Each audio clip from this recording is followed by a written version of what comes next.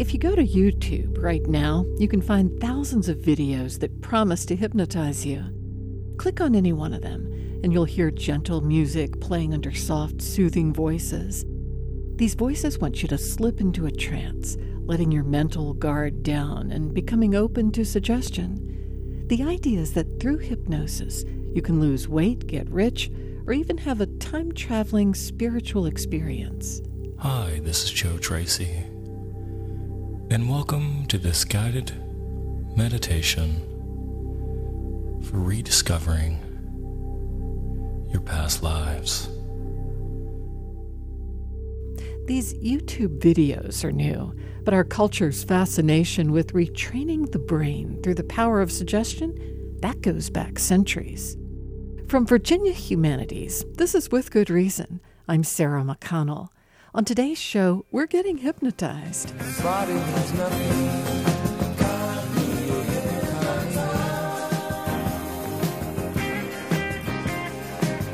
Seems like a dream. They got you hypnotized.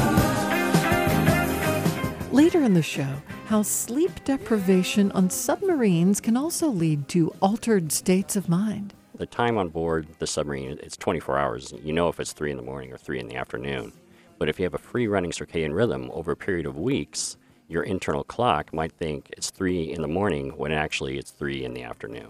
But first, most people now think of hypnosis as entertainment, or sometimes as a controversial form of therapy. But when it first came on the scene, it was considered a form of scientific progress. Emily Ogden is an assistant professor of English at the University of Virginia. Her book, Credulity, A Cultural History of Mesmerism, was released this year. Emily, I've always been fascinated by hypnotism and performances on stage that purport to have everybody knocked out.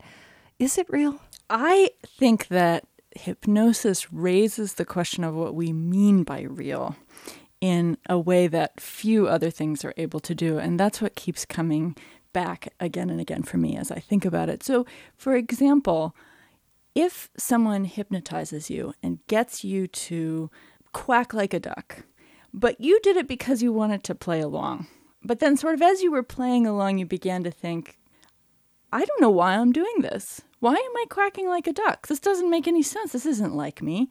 Was that real or was that fake? So sometimes as we think about hypnosis, we find ourselves moving from the fake to the real and back again in ways that we don't expect. It is fascinating that you've written a book on the history of mesmerism. Is mesmerism the same as hypnosis, just another word for it? It's very similar, and it was a practice of putting people in trances that preceded hypnosis historically. So it started in the late 18th century, whereas hypnosis started in the middle of the 19th. And hypnosis is a development from mesmerism. It was actually an attempt to make it more scientific. So people who thought parts of mesmerism aren't real, in particular the theory that it involved the transfer of an invisible fluid from one body to another, those people became hypnotists, and they said it's not about a fluid, it's about suggestion, it's about our minds, our tendency to be influenced by what other people think. So that's the difference between the two, whether there's a fluid transferred between the minds of the participants or not, and when it happens. And who dreamed up mesmerism? It was a physician named Franz Anton Mesmer, who was educated in Vienna, and who had been searching around for a way to capitalize on all the new kinds of science that were happening at that moment. Benjamin Franklin's discoveries in electricity, Newton's discoveries in gravitation, and he finally hit on the idea of what he called animal magnetism, which was meant to be an invisible fluid, like what Benjamin Franklin thought that electricity was, that passed between bodies and that circulated through the nerves, so that if you had a blockage in it in your nerves, you would become ill. And he said, I can cure those blockages. I can clear them out and let you become well again. And that cure had many other effects too. It made people convulse. It made them become strangely attracted to and drawn to the mesmerist. And those were all the side effects that ultimately became more interesting to people than the cure that Mesmer had originally proposed. And so mesmerism, through him and then on, took flight in France. even though Ben Franklin himself debunked it. That's right. And it was popular before Franklin encountered it. That was why Franklin encountered it at all. He was appointed by a group of scientists to, in effect, debunk it. And then what happened was that as a result of their investigation, they found a part of mesmerism that was real. And that was the bond that was established between the mesmerist and the subject. That was the tendency that the subject had to believe what the mesmerist said. And this Franklin called imagination. We would now call it suggestion. And you have titled your book Credulity. That's right. Because that to me is what's interesting about mesmerism. It's a theory of credulity. Mesmerists came to say, we're the ones who can explain to you, why do you believe other people? But also it was something that was constantly being accused of credulity. There were debunkers who would say only credulous people would fall for this. Tell me about the secret investigation and the report that was sent to the King of France about the effect of mesmerism on women. Yes, so in addition to publishing a report that went to everyone that said Mesmer is using his willpower and charisma to influence people, make them think that something's happening when it isn't, the commission also published a secret report for the king's eyes only, in which they stated their strong suspicions that Mesmer's female patients were having orgasms and that this was what was happening in his treatment salons when women were convulsing and fainting and falling against his padded walls as he manipulated their stomachs. Did this end the craze in France or ignite it? It was a mix of the two, and there was a fortuitous coincidence between the report and the French Revolution. So even if there had not been a report, the French Revolution would have put into disarray many things, including animal magnetism. But the interesting thing that happened was that after the revolution, people regrouped, mesmerists regrouped, and they said both what Mesmer said and what Franklin said was true. We were manipulating imagination. We were showing how belief affected people. That's what we were always doing, and that's what the animal magnetic fluid truly is. So they combined the theories of this famous first debunker and this founder into what became mesmerism and then hypnosis as we know it today. How did it take America by storm in the years before the Civil War? There was a Frenchman who was in fact a colonist in Guadeloupe. He was an enslaver, and he had been born on a plantation in Guadeloupe. He was educated in France, and then he came to the United States, where he settled eventually in one of the new industrializing towns in Massachusetts, and he began trying to offer mesmerism to factory owners as a way of making their laborers more docile. And that was how he had seen, in effect, planters or enslavers using mesmerism on their slaves in Guadeloupe. So he made a connection between these two kinds of labor. So it was supposedly something that actually worked? He said that it did, and it did clearly have effects on people, even if those effects were what we would call suggestion. People would become drowsy. Some people became clairvoyant. They could see things that they couldn't otherwise see. And while there were always people who thought that these effects were feigned or imagined or not real, there were always people who thought, too, that they were real. Is that what then led, as you write, to this being used in factories in New England to help solve work problems with female workers?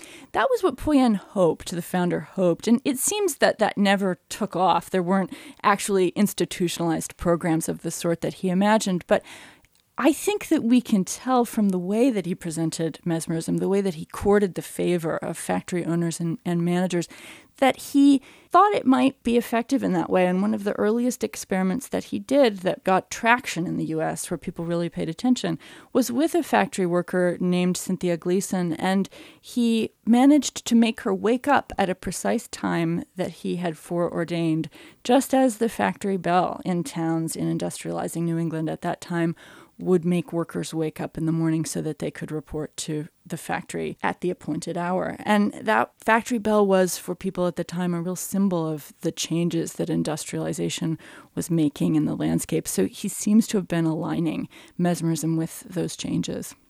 When did it catch the imagination of people like Ralph Waldo Emerson? It caught the imagination of Emerson when it caught the imaginations of almost all the women who surrounded him. So Emerson was himself a charming and polite skeptic about mesmerism. Sometimes in his writing he could be acerbic, but with his own friends and acquaintances, including his second wife, Lydia Ann Emerson, including his friend Margaret Fuller, Emerson spent time investigating in his way the seances that Margaret Fuller and his wife would attend, but he learned about them from a distance. He considered them, but he didn't actually get on board. And that was in the 1840s when mesmerism came to Boston. And there were other popular fiction writers of the time that incorporated it into their novels. If you look at Moby Dick, probably the best known novel that was to incorporate mesmerism, when Ahab is showing his magical control over the whale ship's crew, it's mesmerism that he's using, and people at the time would have easily recognized that. The Blithedale romance, Nathaniel Hawthorne's novel about a utopian community of that time in which he participated, has a mesmerical clairvoyant at its center. So we see all over the literature of that period mesmerism used as a way to think through these same questions that we still use hypnosis to think through. What is a real kind of influence between two people, and what allows us to come to believe or not believe those things that other people say? You write that Edgar Allan Poe also incorporated it into his writing. He did. He wrote several times about mesmerism, including in his story set in Charlottesville, A Tale of the Ragged Mountains, where he writes about the rapport between a mesmerist and his subject, so that as the mesmerist writes his memoirs, the subject, unbeknownst to him, re-experiences those memoirs. He also, in his tale, The Facts in the Case of M. Valdemar, writes about a person being mesmerized at the point of death, with the idea that perhaps if you were mesmerized at that moment, you could actually continue to report what you saw past the moment of death, beyond the grave. And, oh my gosh, this is what Poe imagined. What a notion. Yes, yes. The idea of using that power to have us continue however long or short. That's right. He did two treatments of that idea, actually, and in one it works and in the other it doesn't. So in The Facts in the Case of M. Valdemar, the dead person simply decays. And in The Mesmeric Revelation, he describes what just coincidentally happened to be Poe's own theories about what he sees in the afterlife. Do you think mesmerism would work on skeptics or just people who are especially credulous? One of the things that we often think is that it only works on the credulous. And there's a truth to that, because you need to have a certain willingness to be mesmerized. And yet what we see over the course of the history of mesmerism is people switching camps. So somebody will start out as a skeptic and find him or herself becoming less and less skeptical as the interview goes on. So there was a famous case of a newspaper editor in New York in the 1830s, William Leetstone, who went to Providence with the express purpose of debunking a clairvoyant who said that she could do spirit travel.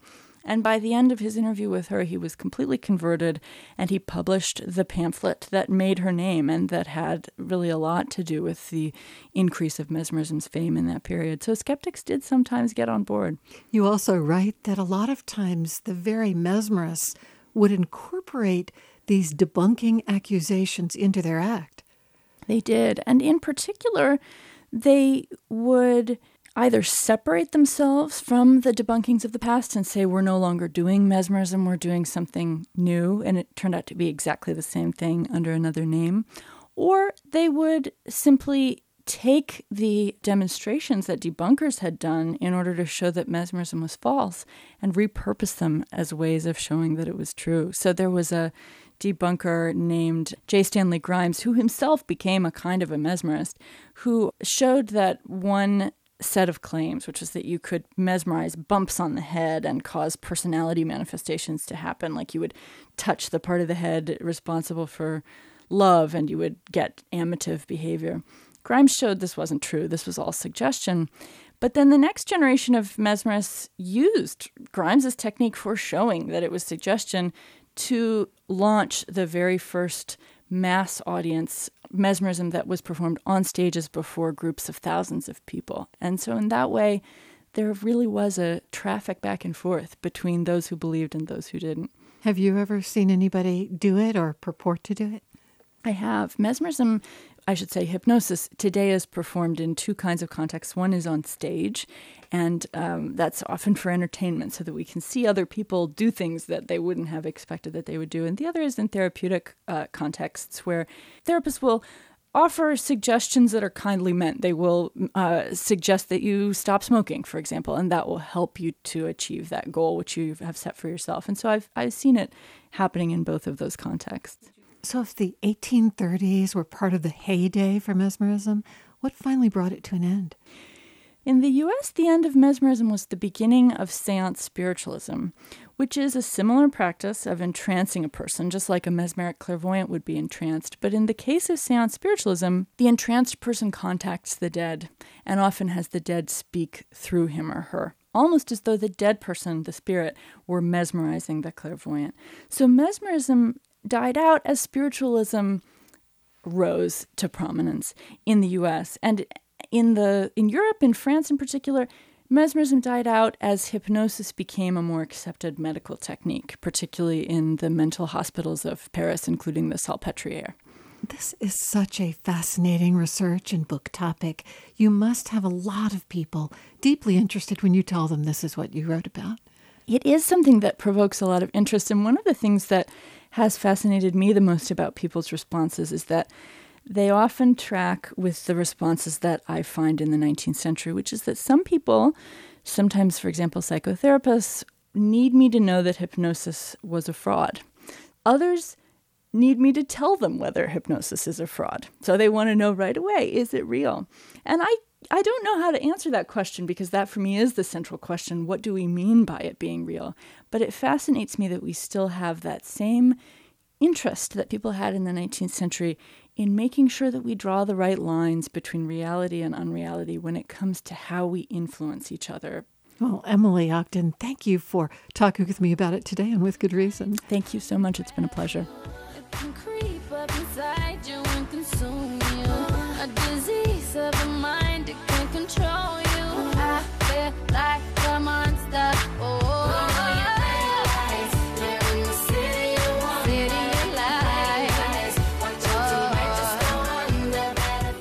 Emily Ogden is an assistant professor of English at the University of Virginia. Her book, Credulity, A Cultural History of Mesmerism, was released this year. You don't need hypnosis or mesmerism to alter your mind. Sometimes all it takes is a lack of sleep. Jeff Dyke knows that firsthand. Jeff is an associate professor of psychology at James Madison University. Jeff, you were recruited by the Navy to study the sleeping patterns of submariners on nuclear submarines. Why was that?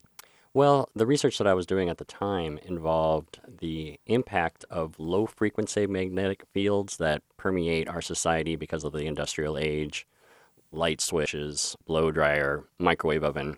They emit this very low-frequency magnetic field. And I was interested in how these magnetic fields affect the pineal gland production. That's this gland in your head, in your brain, that produces this hormone that most people are familiar with called melatonin. And so there was some research indicating that people that are exposed to these magnetic fields, that people that live near power generators, have lower levels of melatonin. And so I was experimenting with rats, seeing if I could get the same thing in them. What I found was that it actually mildly increased the production of melatonin in the rats. And the Navy was very interested in this, and they said the containers that I put the rats in looked very much like a submarine. And so they asked me to do some research for them, but it required that I actually join the Navy. And did you? I did, and donned a Navy uniform before stepping on board a submarine. What sort of things did you come away with from that a lay audience might be interested in? Well, I think lay audiences, the first thing they think of when they think of a submarine is, gosh, you must get claustrophobia really badly. But that was something that I was worried about before I got on board. But it's really just like being in a building without any windows. But it's a small building with a lot of other guys, right? It's a small building. It's about on the space of a three-bedroom home where you have about 120, 125 people on board with you. So privacy is somewhat of an issue, but claustrophobia, which is something that I think I've experienced before, I didn't experience on board a submarine. What did you notice you hadn't expected in terms of, I miss the sound of birds or traffic? Well, I think a lot of people that have spent time on board submarines will comment about there's kind of an unusual odor on board of like sweat and oil and diesel engine fuel. And so it was the unusual smell that was kind of hard to get used to. Then when you get off the boat, your clothes kind of reek of this unusual submarine smell. So that was a pretty striking thing, the odor on board the submarine. So the Navy wanted you to look into the effect of sleep deprivation on these submariners, the fact that they were doing unusual shifts, which was messing up their circadian rhythms. Yes, the shifts were very unusual, and the circadian rhythms were definitely messed up. And it was an unusual work for 6 hours, then off for 12 hours, and then back to work. So an 18-hour day. Why had they initially gone to an 18-hour shift? It's a good question. This all started with the advent of the nuclear submarine. The old diesel boats had shifts that were 4 hours long. They'd go on for 4, off for 8, and then on for 4, off for 8, which is a 24-hour shift. But they found that it was hard to do this with the extra requirements to maintain the nuclear reactor, so the shifts elongated to 6. Then they had the 12 hours off, and there isn't enough crew on board to break it into 4 shifts, so they had to go with 3 shifts for 6 hours, thus an 18-hour day. And so when you were investigating, what was the effect on the bodies and performance of the submariners? What did you find?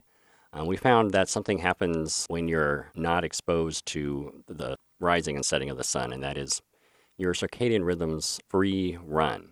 And a free running circadian rhythm is just your internal clock trying to guess as to what time it is. And as it turns out, it guesses a little slow. Our internal clock is a little bit slower than the rotating of the Earth. In fact, the Navy found that the circadian rhythm elongated to about 24.5 hours. And what was the effect on performance and biology on these people? Well, so if your internal clock is running at 24.5 hours and your daily rhythm or your daily work schedule is 18 hours, you have times where your performance is at its peak at various times of the day. So the time on board the submarine, it's 24 hours. You know if it's 3 in the morning or 3 in the afternoon. But if you have a free running circadian rhythm over a period of weeks, your internal clock might think it's 3 in the morning when actually it's 3 in the afternoon. And so this impacts performance in a negative way. And in simple terms, how could it? Why not simply just be more productive at weird hours? That was the hope that would be the case, but the data is clear that we just don't perform as well at 3 in the morning as we do 3 in the afternoon because we are diurnal species. We're designed to be awake during the day and to sleep at night. And many of our physiological processes are designed to do that as well. And so that's why we're more likely to make mistakes when we're doing late night shifts. And what's worse on a submarine is you don't even realize it's a late night shift when you might think, well, it's the day, I should be awake. But your internal clock is saying, no, it isn't. You should be asleep. And so it's kind of a battle between the two. And the physiology is going to win every time. Did you find any health effects on the submariners who had this 18-hour cycle? Yes. One of the number one reasons that a submariner gets sick on board a submarine and has to be medevaced off the boat is something that the submariners refer to as gut rot, but what medical professionals would refer to as gastrointestinal distress. And we know that one of the problems with people that are working the night shift when they're supposed to be sleeping is they get gastrointestinal problems. And so that was one of the big problems on board submarines was such severe stomach aches that they had to be medevaced off the boat. Have studies shown other ill health effects psychologically or physiologically from shift work? Yes. The World Health Organization has recently classified shift work, of which all submariners are shift workers, is now considered a carcinogen. That's in line with someone who's exposed to diesel fuel fumes day after day. So we know that the rates of cancer in shift workers like emergency physicians, like nurses, is higher than the general public who are not exposed to shift work. Is there a theory for this? Well, the immunological system has a circadian rhythm as well, and it seems to be compromised, and it's a stressor. We know that if you're stressed, you produce various hormones, you produce inflammatory cytokines, and this hormone called cortisol that aren't consistent with good immunological functioning. One thing that's been causing some problems with sleep and circadian rhythms to a certain extent is the smartphone. The smartphone is a bright light that students will look at 1 in the morning. And this bright light hitting your eyes, as far as your eyes are concerned, that's the sun. And so 1 in the morning is when you should be sleeping. And if the sun is up, then it confuses the part of the brain that's trying to regulate the time of the day. And so this can cause some delays in circadian rhythms. It could be why some young people stay up later than they used to and why they want to sleep in later than they used to, in part because light is bad for this hormone called melatonin that you normally produce late in the evening. That's a trigger for you to go to sleep. And bright light will suppress the production of melatonin. Are there things shift workers can do to help mitigate bad effects? Well, most shift workers try really hard to trick their brain into thinking day is night and night is day. In hospitals or research institutes or what have you, we'll have very bright lights and simulating the sun during the night. And so then they try to drive home really quickly and then put the blinds on the windows and make it as dark as possible to try and pretend that it's night. But the problem is there's social pressures to do stuff during the day on weekends. And so the circadian rhythm it's a constant struggle for the shift worker that works the third shift because the brain can't be fooled very easily. Did the Navy take steps after these studies of submariners? Yes, happily, the Navy has now switched and they now have 24-hour schedules. And so I'm very happy to report that the Navy is now doing shift work that's in keeping with their 24-hour clocks. What are you looking at now that's interesting you? What we're looking at now is the effects of sleep deprivation on the production of this neurotransmitter called adenosine. If you drink coffee, you're suppressing the effects of adenosine. Throughout the day, adenosine builds up as a breakdown of energy metabolism in your cells, and adenosine builds up in a part of the brain that makes you feel tired. And so adenosine, we think, is something that contributes to the sleepy feelings that we feel as the day progresses. And so we drink coffee or drink caffeinated beverages, and that blocks the adenosine receptors and keeps you from feeling the effects of sleepiness. Well, Jeff Dyke, thank you for sharing your insights with me on With Good Reason. Thank you, Sarah. Jeff Dyke is an associate professor of psychology at James Madison University. This is With Good Reason. We'll be right back.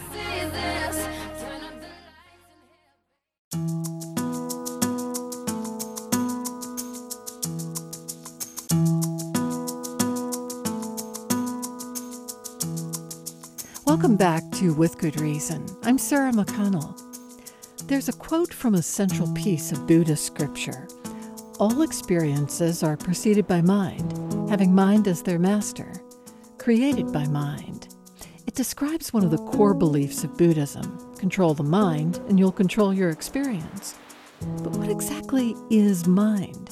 How can we control what we don't understand? We'll hear from a professor trying out new mind-measuring technology on a class of meditating students, and explore how meditating on faith can be a form of divine love. For some people, the mind is a place of constant pressure and anxiety, and at universities in particular, many students are turning to mindfulness exercises to help free themselves from their own inner demons. At the University of Mary Washington, Assistant Professor of Religion Dan Hirschberg leads a new minor in contemplative studies. What do you think accounts for the rapid growth in this field of contemplative studies in higher education? I think that on the one hand, there became a greater awareness of Buddhist traditions. Coming out of the 90s, yoga developed and became very popular. And then on the other, we also have the rigorous scientific study of meditators. Over the years, the rigor of the science has improved, but the general view of meditation is that it's something helpful that can be applied, and that does have real, measurable, positive effects. Your first exposure to real meditation was when you traveled abroad in college, right? Yes, I had an introduction on campus, but then I did a study abroad program in India and Nepal where we meditated twice a day, every day. And what sort of people did you meet there where you were doing more than merely meditate, but actually finding a more transcendent experience? Striving for one, anyway. I think we were in Bodh Gaya, which is where the Buddha gained enlightenment 2,500 years ago. So in that, it really is the epicenter of the Buddhist universe. It draws many different pilgrims from all over the world, and likewise many different meditation masters as well. The most inspiring people that we met were the meditation masters that would come in and actually train us in these traditions. One of my first Buddhist teachers was a Sri Lankan lay practitioner by the name of Godwin Samaratne. He was a librarian into like his 50s. He never married. He took care of his mother. And late in life, he took an interest in meditation. The depth of his practice was incredible. He never left a true state of contemplation and meditation, this incredibly even, peaceful state where kindness seemed to be the only real focus. Kindness and empathy are everything, aren't they? I'd like them to be. I think they make such a huge difference in human experience, and this is something we teach our students as well, that's what it is to be truly present, to be aware of that which is around us and have actual care for it, to be able to, or strive at least, to see it from its own side. And that's the nature of relationship. This is what we strive to do, is to see and be seen. And again, I think meditation can really help with this. Were you striving for religiosity, or were you striving to calm the demons inside? Or what was your young frame of mind during this period?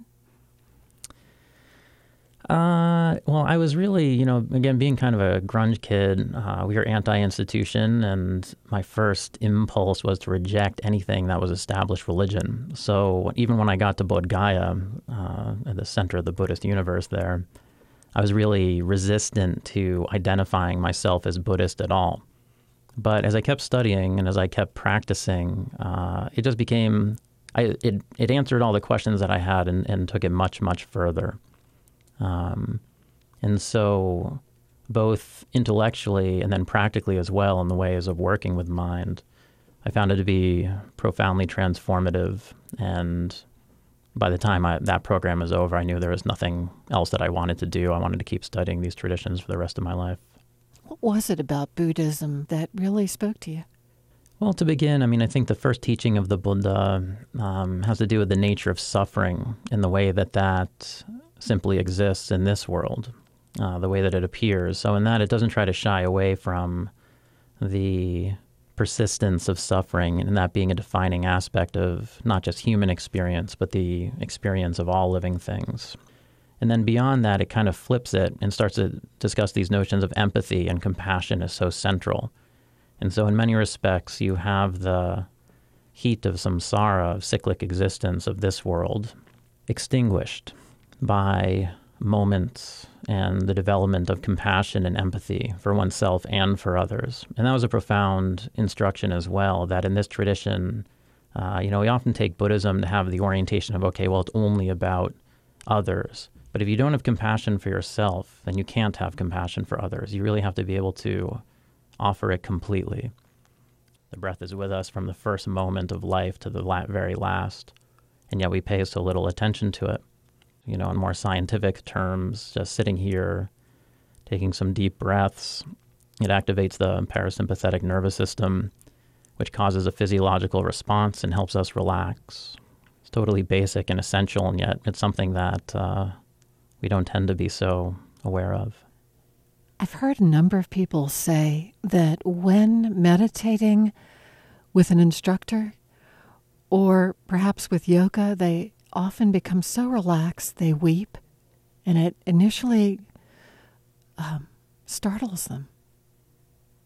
People can be startled in lots of different ways. There's lots of new experiences that arise, and likewise, there's lots of different things that can be discovered.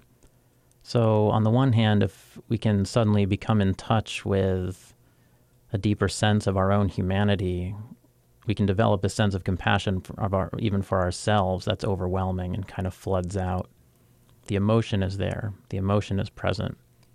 And people can connect with that very directly, even without words. So sometimes that's more than enough. You've been doing an interesting thing, trying out headsets that can monitor brain waves for people as they meditate. I imagine you have a headset and you're able to sort of watch on a screen whether you're able to control, flatten, or animate your brain waves. Is that what this is? Basically, yeah. The technology is still developing. Some of them purport to read those brain waves and give you audio feedback for when you're in a meditative state or not. The other one, which is more sensitive, it can be used for more scientific purposes, and on that one you can see brain waves in real time. There's different types of brain waves associated with different types of brain states, and so the goal is to learn how to place your brain physiologically within these states of emitting these waves. There was an extraordinary student that you had who was exemplary in cognitive neuroscience, and yet who said your courses really transformed her life. How so? She was truly an outstanding student, one of the very best to graduate. She had the scientific side down, but I think part of what always drove her interest and her inquiry was delving deeper into human experience and what helps us experience our lives. So on the one hand, science tells us a lot about that. But on the other hand, it doesn't really get down to the heart of human experience either. When she took the advanced course in contemplative practice, where they are given the opportunity to study any form of contemplation that they're interested in, she decided to do lucid dreaming. So in the Tibetan tradition in particular, there's actually a form of practice where meditation doesn't end when we lose consciousness and go to sleep. One strives to maintain a state of awareness throughout all the various stages of sleep. While dreaming, there's various techniques to awaken within the dream, realize that you're dreaming. And as a result of that, you're able to manipulate your experience.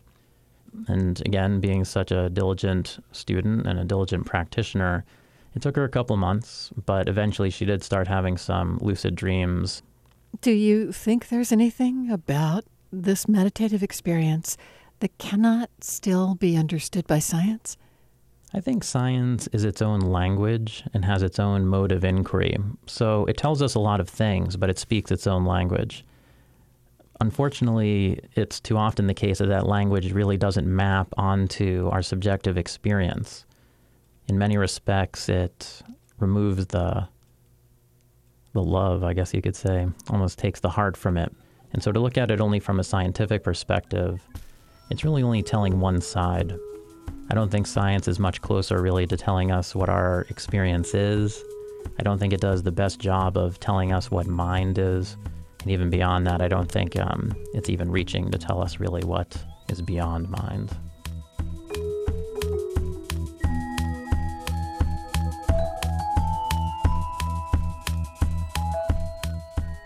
Dan Hirschberg is an assistant professor of religion at the University of Mary Washington. Coming up next, how love is at work in Indian religion.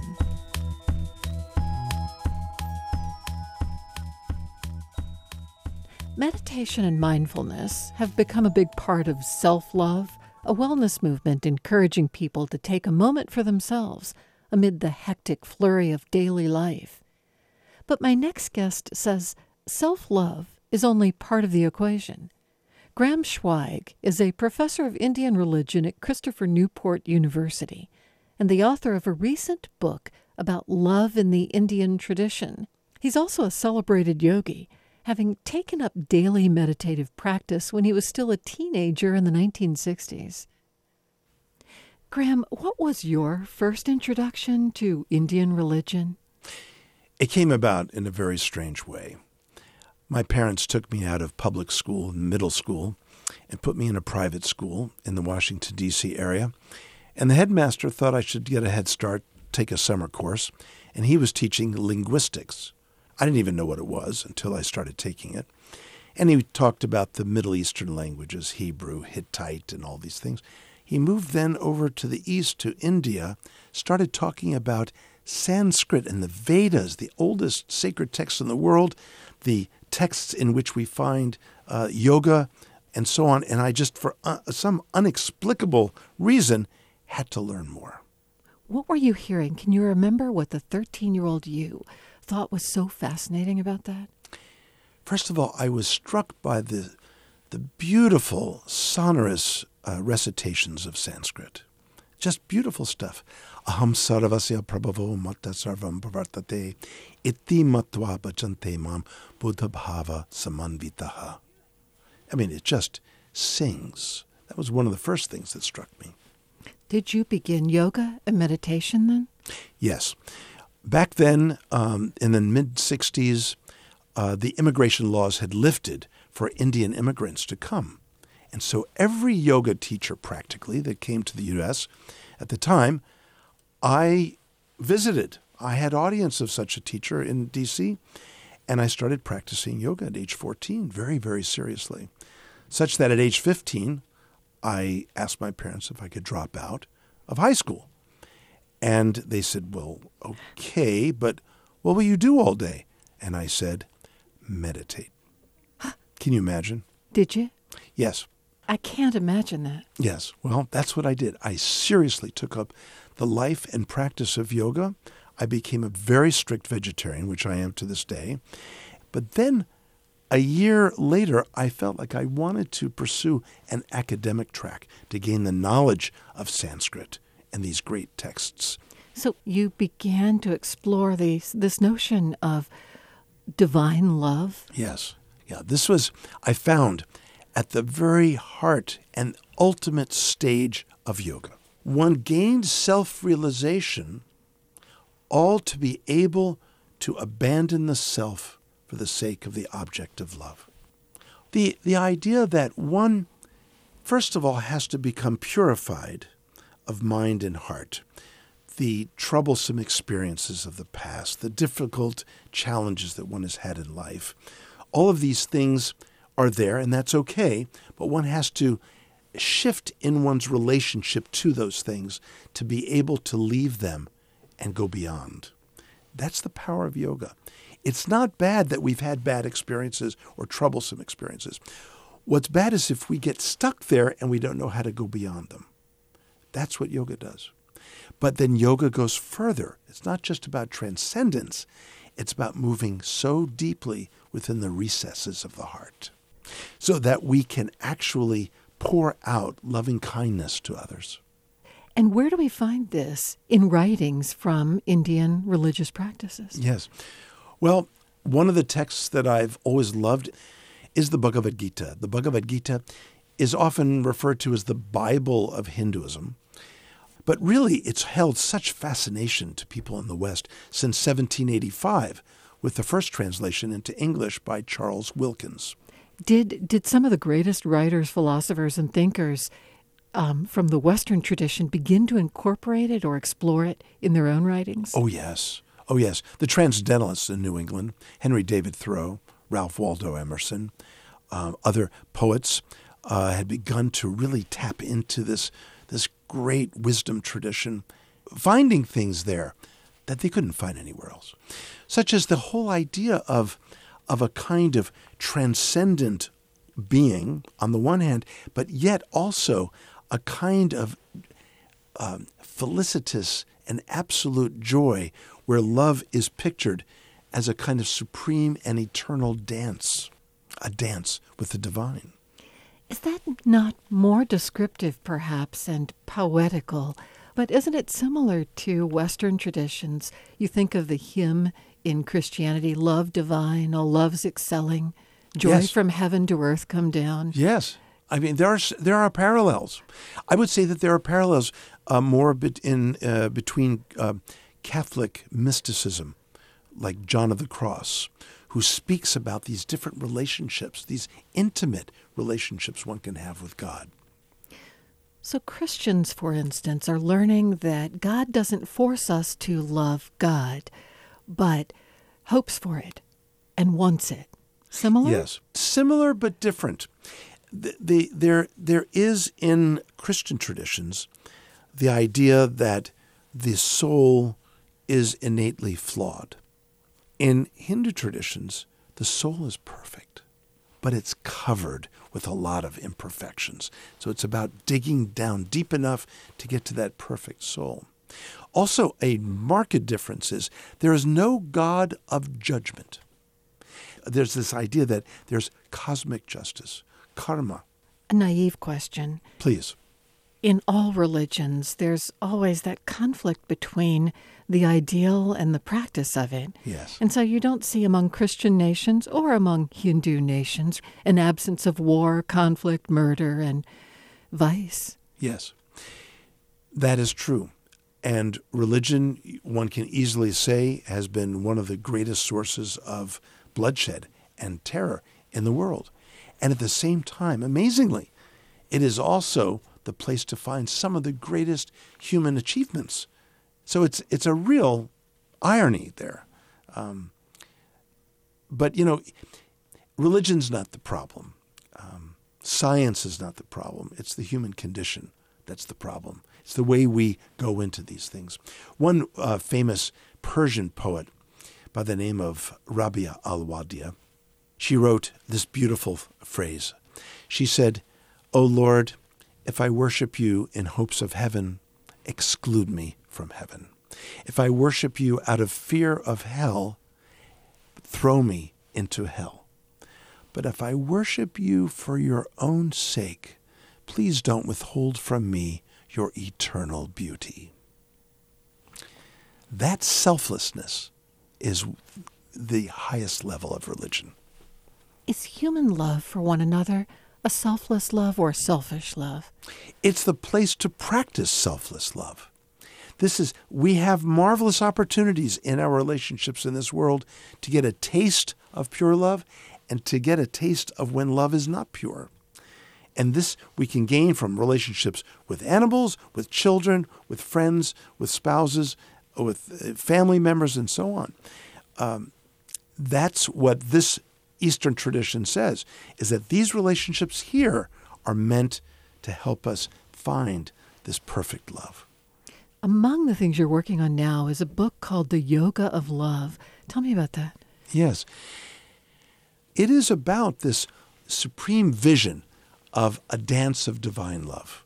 How human beings long and desire and yearn for greater and greater closeness. And this is idealized in this vision, which is exquisite poetry from the Sanskrit that I've translated in. I speak about the traditions that interpret it. Can you translate for us some of it? Let's see. I can give you the first verse. Bhagavan apita ratri sharadot pullamallika viksharantu manas chakre yogamayam upashritaha. So even God, seeing those autumn nights with blooming jasmine flowers, turned his mind toward love's delights, taking full refuge in Yoga Maya's powers, in the power of yoga, essentially. So here, not only do humans practice yoga, but God practices yoga. Yoga means union and the striving for closer and closer and greater union. In love, where if love is vibrant, it's not stagnant. We always desire even greater closeness with those we love. So love is about, if I can make up a word here, closerness. Greater and greater closeness. And are there tricks to that? The tricks are to get out of the way. Now, to get out of the way, practice yoga. Practice yoga allows you to go beyond your conditioning and the kinds of obstructions that would block us from releasing our hearts more fully and more purely. Can it help us politically and in our very divided time? Well, I would say that it begins with hearing, really hearing. People are, in a bullyish way, putting their ideas forward. The internet is sort of overwhelmed with difference of opinions and this and that and so on. Again, when will we sit down and just hear one another? This is where it begins. As a leader of the country, we need that from him. As politicians with one another, we need that from each other. As students and teachers, as family members, we need it at every level. We need to start hearing. It's about, it's the process of moving from an intrinsically egocentric existence to an alter-centric existence. The ability to be centered upon another instead of upon oneself. Well, Graham, this has been delightful. Thank you for sharing your insights on With Good Reason. Thank you so much. Glad to be here.